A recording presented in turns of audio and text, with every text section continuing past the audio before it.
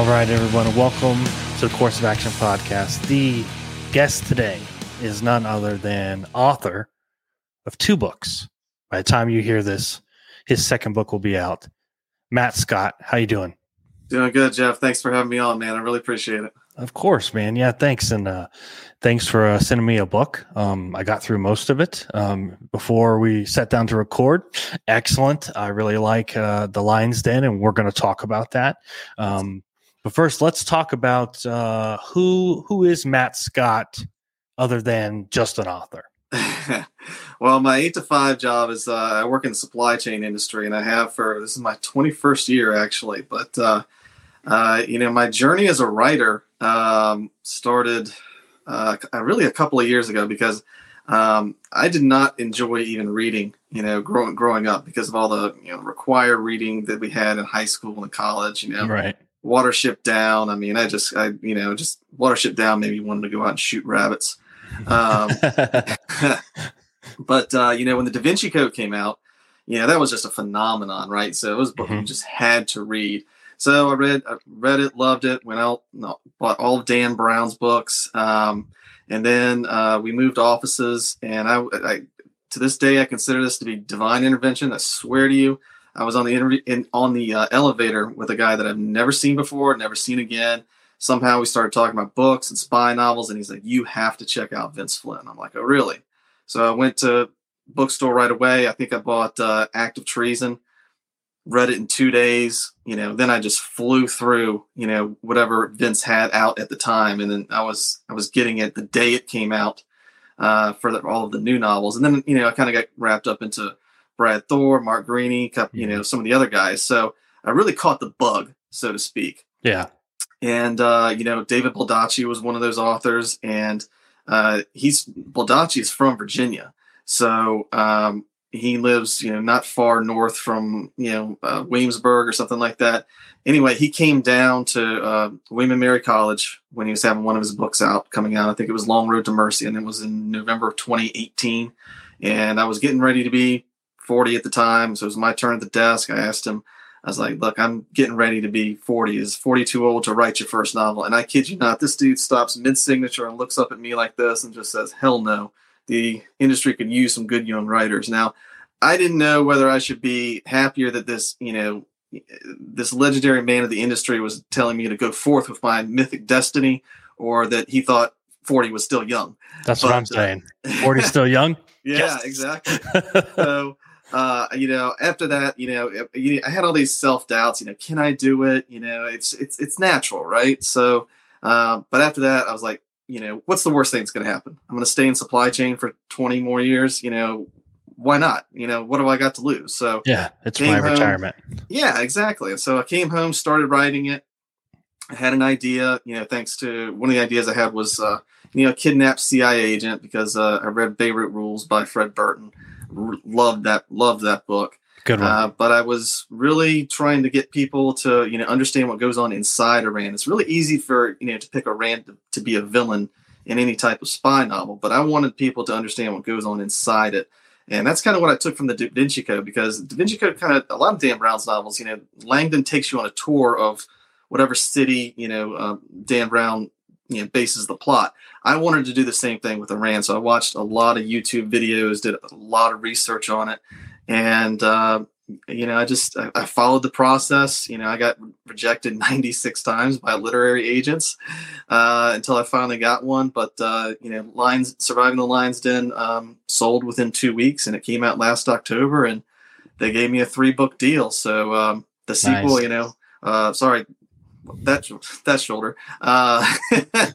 Iranian Deception comes out. Its sequel comes out in 2 weeks, and then I'm working on the third one, which is called The Ayatollah Takedown. I actually just sent it to my editor this morning. Nice. Yeah, Iran is one of those countries that we just don't know a lot about the inner workings, because they try to keep that really away from, especially us here in the United States. Yeah. So it's definitely an interesting country to choose. A lot of people, Syria, Iraq, Afghanistan, Russia, you tend to see some of the very, I don't want to say typical, because I'm not trying to downplay it or anything. No. You tend to see a lot of Sure. recurring places come up Sure. in books. And it's cool to see somebody kind of focus on one that we don't talk about a lot. And for me, I don't have a fiction book out yet. I'm still working on it, but for me, it was the really big turning point. While we're talking about kind of those influences, was Mike Madden, and he wrote the Drone books. And I read a Mike Madden book. I was like, this thing is awesome. And he kind of got me back into reading. And because I wasn't at the time, the only thing I was reading was military stuff for my career. Sure. So I wasn't interested in reading for pleasure. You know, sure. I was reading for work, and that was enough. Right. So, but all it takes is that one author. One author that can change your life. They really can. Yeah, Mike Madden really told me, you know, you still have that creative side of you that you had as a kid. And I kind of read his books. I was like, one day I'm going to write a book. I'm going to venture into one of these, and just, not knowing anything about the publishing world, just I'm going to do that. And then it was, I really started writing when I read Jack Carr's Savage Son. That's what told me I got to at least try, because this is on another level. So, and then of course, Mark Greaney, Brad Thor, Eric Bishop is a good friend of mine, and he got an awesome book out there called The Body Man. And I'm a big John Grisham fan, Michael Crichton, So then I started going back and reading all the old books like Jurassic Park and Outbreak and all that. Absolutely. From a long time ago. And I found Reading for Pleasure awesome again. Yes, another one. So, finding reading for pleasure, and then I find out a lot of motivation in that. So it's cool to see where you drew yours from to get here now. But let's talk Surviving the Lion's Den a little more in detail without giving it away, because, of course, we want people to go out and buy it and find for themselves. But this is a kind of a unique perspective, I think, as opposed to, you don't necessarily have like a main protagonist. You have some in a kind of a collective, but the main point is that there's a CIA agent that's being kidnapped in Iran. That's the big focus. How did the book come together from idea to main characters to kind of fruition? And what were there any bumps in the road? Any changes in direction? How'd that go about? Yeah, I had a big change in direction after my first edit. But you mentioned, multiple perspectives. I mean, I would say that Kirk Carruthers is my main character, but I kind of molded the story, because you see everything through Kirk's eyes. He's the one that's taking the readers on the journey through Iran. He's the one that's on a personal quest to get revenge for his grandfather. But I kind of molded it a little bit different, because I'm a fan of the Blue Bloods show on TV. Now, if you think about the Blue Bloods TV show, Donnie Wahlberg, he's really your main character, because he's the one that gets the cases and all that. But the show does not exist without Tom Selleck. I mean, you can't have it without Tom Selleck. So that's kind of where I went with this. I needed Tom DeLange, my CIA agent character, to be the kind of the main focus, but I needed somebody else to kind of take people on the tour of Iran, understand, get personally vested in his quest. And I was always fascinated with the CIA coup in '53. I mean, at the time, it was considered a big success, but, the dominoes have kind of fallen since then. And, Iranians have a very long memory. But I started out with that in mind. And my original story was about 3 friends that went over to Iran and, found the CIA agent, by accident. And, they wanted to, go to the old CIA, the old embassy in Tehran. Cause I did a lot of research on that, and the book just ended up being too long. It was like 130,000 words. And a lot of it was, this travel log, where you're basically telling a story, but taking people there. And not that that's wrong, but you can only do so much with it. You really have to have a central plot. Yeah. So I changed it up, and I combined the 3 characters into one. That's the Kirk character. And then I came up with, his personal story of his grandfather being involved in the '53 coup. And, I looked at Iran as, they're always going to be on the lookout for somebody who was connected to the coup. So I was thinking, well, what if, there was a manhunt, and they've got this list of people they know are involved.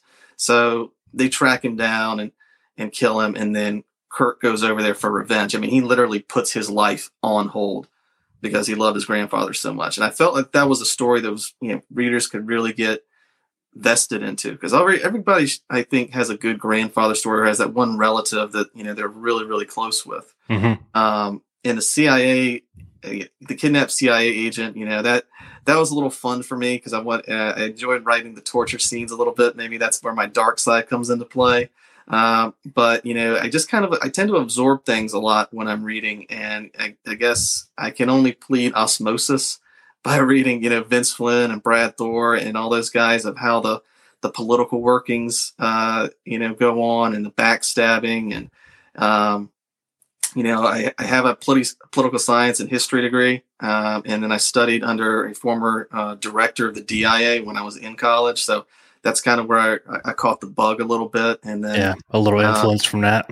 Yeah. I really got into it. And just kind of, once I had that second draft done, that's pretty much the version you see. I mean, we cut some words out just to cut, the word count down a little bit more, but for the most part, that's what you see. And, because 130,000 words is getting into Clancy and Greeny territory. Yeah. There's no publisher in this world that's going to take a debut author at that much. Yeah, that's a lot. But I found a really good editor in New York by the name of Caroline Tolley, and I hired her, and she really worked with me well on, giving me advice and cutting words out and changing things up a little bit. And it was done very professionally. And what I mean by that is, a lot of people no, they'll just, big red exclamation marks. You might want to think about doing something like this. And that kind of, asking really, questions. Yeah. So what is this for? What does it matter? What's the purpose? Asking the question. So maybe you can explain it a little bit more.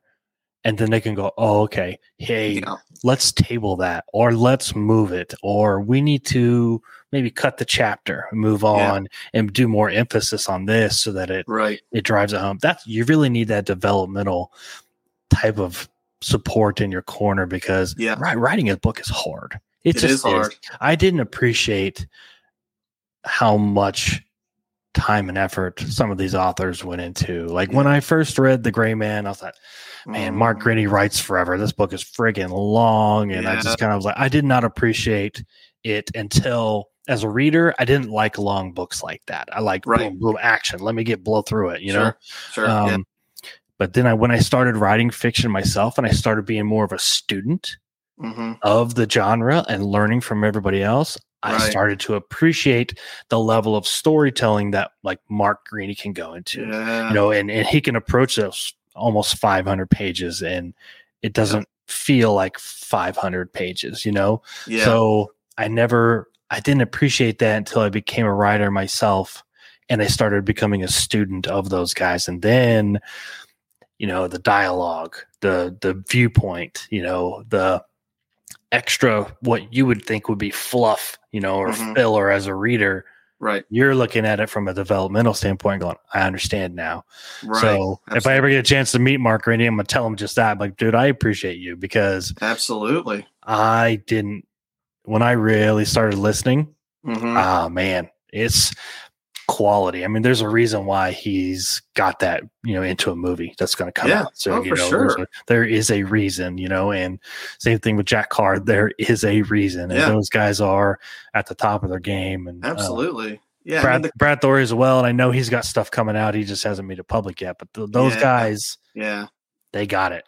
And it's different when you start looking at it from the perspective of being a student of it. Yeah. I mean, you can read for pleasure, all you want, and you'll enjoy it. There's no doubt. You'll enjoy it. But when you start looking at it in terms of the art of the craft, you can really pick up a lot of things. And, that constructive criticism that Caroline gave me really helped. But then, no one should really try and base their success or lack thereof on their first draft. Your first draft is always just going to be about just get it out. Yep. Just take it from your head, put it on paper, no matter what it is, just write it and get through it. And then you can go back and start, trimming things up and tying up some loose ends and things like that. And then, when you start getting to the point where you give it to people to read and give you feedback, then you can really start tightening the knots a lot like that. And that's kind of what I did. I didn't know. I mean, maybe I still don't know what I'm doing, but that was, that was the path that I chose, and it's so far it's worked out well for me. But you have to put it on paper, just write, no matter what you do, just write. And then, if you have trouble during the course of it, just kind of set some rules for yourself. I got to be honest, I didn't run into a lot of roadblocks with Surviving the Lion's Den. Because I guess I viewed it kind of as, this big band that, had this album in mind, right? So I had a lot in my head. I guess the biggest thing I ran into was having too many words, putting too much into it instead of, keeping the action lean and things like that. But you can always cut. Yeah. You can always cut and trim, Exactly. The delete key is your friend. Yeah. If something sucks or it's too long, click. Yeah. And, when I had to trim it and do that major rewrite, I rewrote probably 2/3 of the book. And it was tough, but I also looked at it as it was a good exercise because I did it. And trimming is always going to be the easiest part. So if you end up cutting, 30,000 words, don't look at it as a bad thing. I mean, that was what you wanted to write at the time. It just didn't work out. And, you're cutting it for a reason so you can make the story better. Mm-hmm. So that's kind of how I looked at it. But my hard and fast rule is no matter what, I do not stop in the middle of a chapter. If I start a chapter, I have to finish it. And, one of the things that kind of helped me along the way is I would write my chapter, which is usually, just call it between 1,000 and 1,500 words a day. When I finished, that was it. I stopped. And then the next day I would come in, I would reread what I wrote, get the juices flowing, make a couple of edits here and there, and then immediately write the next chapter. So it kind of prevented the dreaded, writer's block which I don't even like saying out loud for sake of, getting the virus. But when rereading the chapter before lets the juices flow. So it doesn't feel like you're starting cold for the day. I mean, you don't want to, go for a run and run at a full sprint as soon as you get out. No, you want to stretch, you want to warm up, and then you get moving. So, I've done something kind of similar. I'm a very organized guy, so I use Scrivener and I just created chapters. And then in those chapters, I just jotted down a whole bunch of notes. It might be 50 words. It might be 350 words. Sure. And I just kind of whatever I was thinking, just kind of let it blurt out, and I typed. And then, as you go into each chapter and you start to write, I can look back at the previous chapter, see the notes, and I change the notes as I write the chapter. So it's a quick reference. Yeah. Basic principal points, names, nicknames, things like that. And then you just kind of keep rolling. And it's just kind of always one of these things, and you keep it going. Exactly. But for me, it was always about getting it out too. Yeah. It's just a roadmap. You're beginning, when you start thinking about the story and the characters, you just have a roadmap. It's nothing's set in stone. I mean, if you treat it like that, you can. I know Kyle Mills pretty much does. I mean, his outlines he basically writes the book and considers it an outline and then goes back and fills everything in. That's what I heard. I heard that he writes like a 30,000 word outline, and then he just wakes up one day and says, I'm going to write chapter 17 and just goes after it. And like, wow. Hats off to him. Yeah. That is an amazing process. I can't do that. I'll start out, I'll do something similar like you did, and I'll just take an Excel spreadsheet and I'll just kind of outline the book, and it'll be something as similar as Jeff goes here, or there's a fight here. And that's really all it says. Yeah. And it'll probably be about 2/3 of the book. And that's where pressure sets in. It's like, oh my God, I only have 2/3. How am I going to get the rest of it done? And the pressure that sets in is actually probably a little bit of a good thing, because it forces you to, get your creative juices going. You don't want to get too lackadaisical with yourself. Yeah. I'll do that. And then as I'm writing, I can add a chapter here. Maybe now we're going to go here instead of there. And if I have Tom DeLange and he's missing for 5 chapters, I can look at the Excel spreadsheet and say, he needs to move up here. and you shuffle it around a little bit, and that's what works for me. Brad Thor, he says he gets his ideas in the shower. He's a total pantser. He writes by the seat of his pants. And I think when I've talked to, you mentioned Eric Bishop, I've met him. He lives not too far away, about an hour away. We talked about the craft, and he says he's a total pantser. So everybody has their own. Yeah, Eric craft. Definitely is. Yeah, I've talked to Eric before, and he's like, I just had this great idea, and I just started writing. I was like, yeah, what's, for what book? He's like, I don't know. Yeah, you just, and more power to them. I mean, I'm amazed that people can do that. I have to have a little bit of a roadmap that says at least go east or something like that. Yeah. But the important thing is, no matter what your process is, have a process. Make sure and then make sure you stick with it. Be disciplined about it. And what works for you? That's the big thing, is what works for you. I'm a very organized person, so. I have a spreadsheet of, books 1 through 5 and critical moments. You don't necessarily write a trilogy, but you kind of it's more like that maturation of a character or of moments, and you got to have conclusions and kind of re-beginnings. And, you look at somebody like Jack Carr and The Terminal List, it was essentially 3 books of kind of checking off the boxes and finishing the story, but each book was a new story. It had a new purpose, and, I think with Brad Thor, Scott Harvath and kind of what he has done throughout his almost 21 books now, what you've seen Scott go through, and the maturation process, and having introducing the family and different women in his life, and the emotional draws that you see, the fact that some of those guys can go kind of just by the seat of their pants blows me away, because it's amazing. I can't. I'm so organized. Maybe it's my flaw that I've got to plan things out. Now, having said that, I have rewritten so many different things because other ideas came naturally to me in the developmental process. So let's talk. Surviving the Lion's Den is done. It's out. It's being published. When did Iranian Deception come about, or did you get that light bulb to go, okay, this is the next one? Okay, so when I finished Lion's Den, my intent was, let's get it out, let's get it published, let's see how it does, and maybe I'll write a second one. And the ideas were kind of forming a little bit in my head, but I really didn't have much. Just a couple of various thoughts, to be honest with you. And when my agent called me to tell me that they wanted Lion's Den, he says, is this a series? I'm like, well, I was thinking about it. He's like, well, the publisher wants a series. They want, 3 books. So what are the names of the other 2 books, and what are they about? So I had to come up with something. I can change it later, right? Yeah, right then and there. There you go. Right then and there, I came up with something.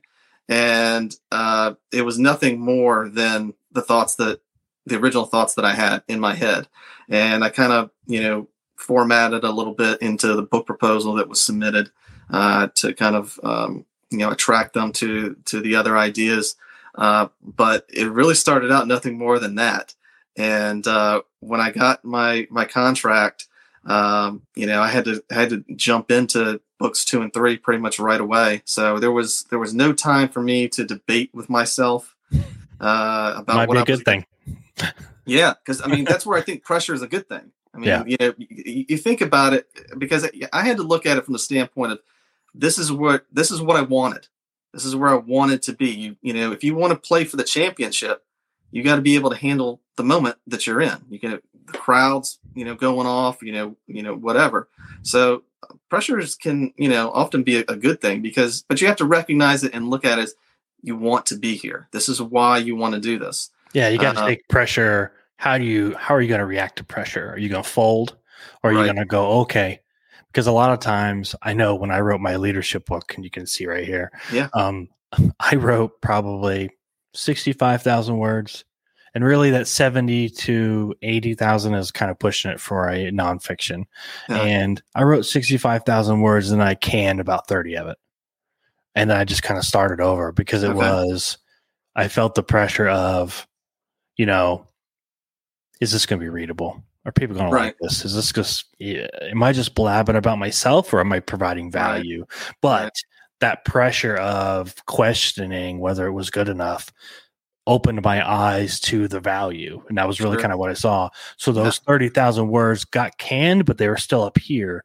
I kind of turned them into what you see the meat and potatoes of the book now. And that was a really big turning point for me as a writer, because then I started saying, okay, what's the value in this? Right. You know, and why am I questioning whether it's good or not?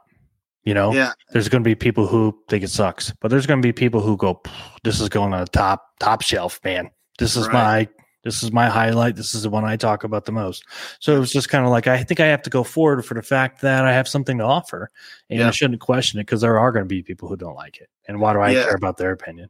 I mean, those are the things you can't control. Right. I mean, you know, you can be in the moment. You can be, you know, you can be afraid of your opponent. You know, you can be, you know, how can I handle this? You know, what's going to happen? Are they going to laugh? Are they going to cry? Are they going to point their fingers at me? That's all noise. You have to understand that if you want something, you want it for a reason. And when the time comes, an opportunity knocks, if you want it bad enough, you're going to do what you have to do.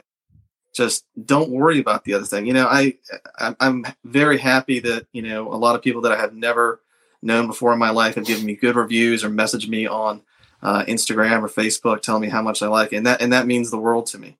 But in the end, the stories that I've written for both Lion's Den and Iranian Deception and what's coming up in Ayatollah Takedown, they were the stories that I wanted to write. And I, you know, have a good team, a good editor, a good publisher behind me. And, you know, somebody's going to tell me if something doesn't sound right or something's wrong, or that's what you have a team for. Right. But write your story. Your story is the one that's important, especially on your first book, because you're never going to have another first book. So and you don't know what's is going to come after that. You don't know if there's going to be a second or third. Go all in on your first one and say, I did it. I published. Because just writing a book is something that people are afraid to do. Some people won't even do it. You're already in like the 10th percentile, just writing one, you know, and then publishing it gets you into the 5th percentile, and then getting another one is in like the 2nd percentile. You know what I mean? So like, you know, obviously I don't know if those averages are true, but just putting it in perspective, like there's a whole lot of people out there who go, writing a book would be really cool. And then there's people out there who go, maybe I'll give it a shot. And then there's people who actually do it. And then there's people who actually do something with it. Big difference. It just starts shrinking, you know? So, but speaking about control and Iranian Deception, first question, who did your covers? Hannah Linder. She's contracted by my publisher at Speaking Volumes. Well, I'll tell you what, those things are on fire. I absolutely love. Oh, thank you. The covers. Yeah. They are both phenomenal. So shout out to Hannah, because she crushed it. Yeah, she did. She really did. And I was actually, being a debut author, I want this to come out right. Being a debut author, the publisher is going to have, you know, they have their fair amount of say as to how they want it published, because they have rights too. So I really expected a lot of pushback from the publisher. And I didn't receive any. The images you see on both book covers were what I had in my head, pretty much. Anyway, so I had my idea of what I wanted, and Hannah did exactly what I asked. I think we had to make, you know, 2 changes on the first one, and maybe 1 or 2 changes on the next one, and they came out exactly the way I wanted. And at that point, it's kind of like, you know, you want sales to be good. You want people to buy it and like it. But when you see the cover for the first time, it's like that's where it comes in. Is that no matter what, this is my vision. And this is what's coming out. And that's where the sense of pride kind of kicks in. And she did a really good job on these 2. And what I've got in mind for the third one, I think people are really going to like too. She did such a good job. Because I, you know, me, like a lot of other consumers, we're going to buy a book based on the cover. Because if it's number one marketing tool. It doesn't look good or not. And I put a lot of books on my Amazon reading list. So then relative, or I get to a point where I need to buy a new one, I kind of have an idea instead of trying to remember. Yeah. And I put your book on there like 3 times. And it looks that good. Oh, thank you. Yeah, I mean, I guess on the learning process, one of the things that I learned is on the cover of Lion's Den, there's something about, escaping is their only way to discovering the truth or something like that. And it is what I asked. But as I think back on it, maybe I should have put something a little bit more catchy or something that would capture the reader's attention. Like Eric, when he did Body Man, that's what he did on the front. And I think he had the perfect tagline. Yeah, he had the perfect tagline. So that's one thing that I don't think I did correctly. And if I could do it over, I would probably change that. But when I did Iranian Deception, that was one of the things I made sure that I changed. So it's, there's learning processes. Sometimes you don't know what you don't know. Eric obviously knocked it out of the park the first time around. I'm still, I'm trying to nip at his heels a little bit. I like to kid him, but yeah, I text him all the time. Me and him text back and forth, and I'm like, "How's Breach of Trust going?" Yeah. I'm always bugging him. I'm like, "Hey, man, come on, I need to follow up to the Body Man," because he had the perfect little tagline. I think it was "Who protects the president? The Body Man. Who protects the secrets?" or something like that. Yeah. And then the Body Man's gone missing. I mean, it was just like 3 lines. It was like boom, boom, boom. Oh yeah. I mean, and that's all it takes. And to that point, it's one of the things that I can say is within the literary community among the authors, everyone is so supportive of each other. It has been the shocked. Greatest thing. Yeah, because we all know how hard it is, not only to write, but the publishing business. So I was sending, you had David Darling on one time. I've talked to him a number of times. So I sent him a copy of the cover for Iranian Deception. I sent one to Eric, and they all give feedback. Everybody's so willing to help each other because everyone knows it's a very tight community. It's writing is hard enough. So you want to see people succeed, because if you think about it, any author's success within your genre can ultimately be your success, because it's the genre. You want to keep the genre going. People want more to read. So exactly. So if my name is on the front of your book saying, the Iranian Deception is a thrill ride you must seek - Jeff Clark. Well, who's Jeff Clark? Does he write books like that too? Does he write books like Matt? So then it just turns into, well, now I got to follow Jeff, because if Jeff's endorsing Matt and Matt's endorsing Jeff, and then it just kind of goes like that. And I was shocked. I talked to Eric one time, and I was like, I cannot believe how supportive. You'd think it would be very, very competitive. You would think, in a specific genre, especially in a thriller genre. There's a lot of veterans like myself and special operators that have really kind of, I don't want to say infiltrated, it might be a bad word, but they've used their experience to write, and it obviously pays off because there's some remarkable authors. Sure. Yeah. But you'd think there would be a massive amount of competition. And Eric got Don Bentley to write something on the front of his book. That was amazing. Yeah. I mean, Don Bentley was at the top. Yeah. He was huge, and he did that. So it's just so cool to see people doing that. And who did you send the Iranian Deception to anybody of note? No, I didn't, because I was under such a tight timeline to get it done. I wish I had. Eric, he went to Thriller Fest, I think 3 years in a row. I want to go, but it's a little pricey. Yeah, it was in New York this year, and I was like, and I mean, I'm looking at all the pictures on Facebook and everything, and I mean, I want to go, but based on what it's cost me for my editing services and stuff like that, my wife's kind of like, you may, we can go to Miami or whatever. You should go to BoucherCon this year up in Minnesota. Oh yeah. You should. Eric's going. I'm going. I bet Steve Stratton's going. A couple other people, but yeah, that's a big one too. All right, I'll have to I didn't know about that one. Yeah, I'll have to take a look at that. So I think it's the 9th through the 11th of September.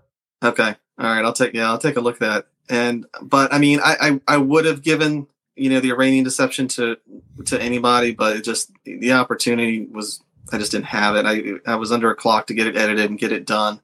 But I have some really good beta readers that read a lot of books in general, and they read very fast. So, I'm happy with what the feedback that I got, but always, if you can get a Don Bentley or somebody to really give you that that thumbs up, it's going to help you. So hopefully maybe it's time. So let's talk about Iranian Deception, since it's the new thing that's going to be out. By the time people listen to this, it's going to be, available to order.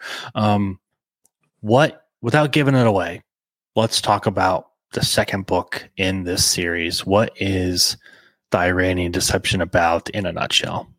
The Iranian Deception comes out on June 13th, so it's a little less than two weeks away.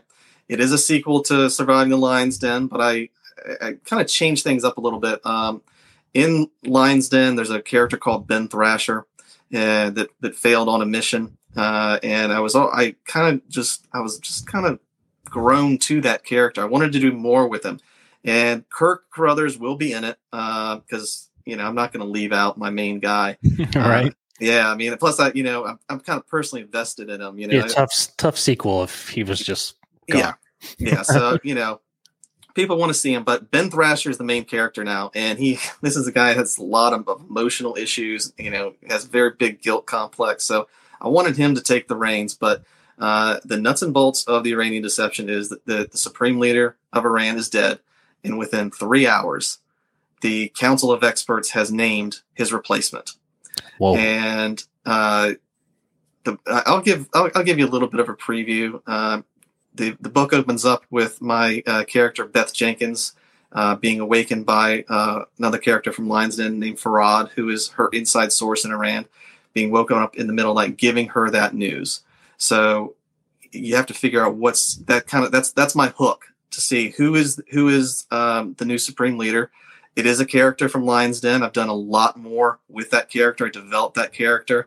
But he wants to he tries to find a way to blow away these economic sanctions that the West has on Iran. And he's using a secret from the Nazis to do it. So my idea for Iranian Deception was, let's take the two biggest governments in terms of, I guess we'll go with the word evil. Yeah, controversial history. In modern history. Let's take the Iranians and the Nazis. And I got to play around a lot. So that's the one thing that I can say about Iranian Deception was it was a lot of fun to write because I allowed myself, the ability to write a bad first draft, no matter what, just get it out, and let's play around with it. So I just tried to tie things up and see how it worked. And I think the people are really going to like it. It is it is a really action-filled novel from start to end, I feel like. And, it was my attempt to follow Brad Thor's advice, which was, to avoid a sophomore slump, set high expectations for yourself and just go with it. So that's my mission. That was my mission on Iranian Deception. And the cover looks very dramatic. You got some missiles going off. Red always kind of signals danger, and it pops. It pops. And now that you're talking, of course, it's going back to Iran. And but with the Nazis and things like that, and that's cool. So a lot of surprises in store, I'm assuming. I think, I can't give away too much, but I think people are going to like with some of the stuff that I come up with. And I wanted to stay with Iran. I didn't want this to be, let's take them and go into, Afghanistan or Syria or whatever. All three books have to do with Iran because that's my playground at the moment. And I just felt like there was more that I could do. There were things that I wanted to put in the first book that I wasn't able to. And, I kept doing my research, and I'm really fascinated with Iran. I wish that I could go. One day I hope maybe, I will be able to go because I would love to go. Mm-hmm. But right now, I don't think it's very safe for an American. I've read too many stories about them ending up in prison.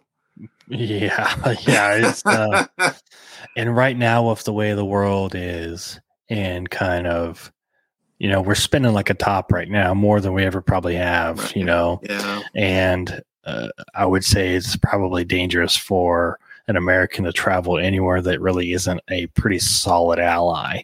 I agree. I agree. Or a member of NATO or the UN, because you just don't know. I mean, No. it's a very unstable climate right now between some of the superpowers and their allies, Right. and battle lines are kind of being drawn, and it's Yeah. it's kind of scary, but it also is a lot of great material. For creatively for authors, this is Yeah, I mean this is perfect. this is gold. This is liquid gold for us. Yeah. But I mean, when you look not at not real good for the world. no, I mean the invasion of Ukraine and what China's looking at with Taiwan. I mean it's it has a very big domino effect very fast. Ukraine. I just feel for the people that are over there, and thoughts are with them, obviously. And yes, very much. Man, I hope they're safe. And it's a very tough world. So when people are listening to this, Iranian Deception is out there right now. You can pick it up. You can also pick up Surviving the Lion's Den. Are we going to be cranking out a book a year? When do we think? You got an early idea of when the next one's coming out? I just submitted book 3 to my publisher to my editor today. I'll get back his edits by the end of the month, and it's due to my publisher by August. So if I had to guess, I would probably say February, something like early of 23. Yeah, early part of 2023. I don't have a firm date yet. I haven't firmed that up with the publisher, but this one, Iranian Deception, came out between 8 and 9 months after Lion's Den. So I'm probably gonna aim for that same type of schedule, and then after that we'll see. I mean, I would love to be able to write full time or to continue doing it, but there is a business side associated with it that we have to see how it works out. But this, no matter what, it has been a great journey. It has been my story that I've wanted to get out, and it would have been one of those things that I would have regretted not doing. Oh yeah. If I was on my deathbed, and now I can say that I did it. And I owe a lot of people a lot of debt of gratitude for that. And a lot of them are people that I haven't met. I did meet Brad Thor one time, but got greater appreciation for him. Les Brown, Tom Bayou, all their motivation, helped propel me to do this. And I did thank them and the acknowledgments of book 1, because it was a big journey, and I couldn't have done it without them. But never give up, live your dream, and no matter what, be proud of it. And that's the road I'm walking right now. So Surviving the Lion's Den is out. Iranian Deception is brand new. When you're listening to this, it is going to be out. So you can go pick up both of them at the same time. Yep. If you want to find out more about Matt Scott and when the next book is going to come out, you can find him at all the social media links and websites he's about to drop right now. You can find me at mattscottbooks.com. You can sign up for my newsletter and contact me through email there, or you can hit me up on Facebook. Just add a regular friend request. I don't have a business account. Message me there on Messenger or Instagram or Twitter at mattscottbooks. Between the two, Instagram is probably my more favorite of the social media forums. So Instagram or Facebook is probably the best way to get a hold of me if you want to talk to me directly. And go pick up his books, because the covers are some of the best I've seen, and they are absolutely phenomenal. I love them. They just caught my eye immediately. So, Matt, thanks for coming on, and maybe we'll link up at BoucherCon if you decide to come this year. And first drinks on me, and we'll kind of talk books and stuff. And man. So I just appreciate you coming on, sending me a book, and allowing me to kind of get some of your time.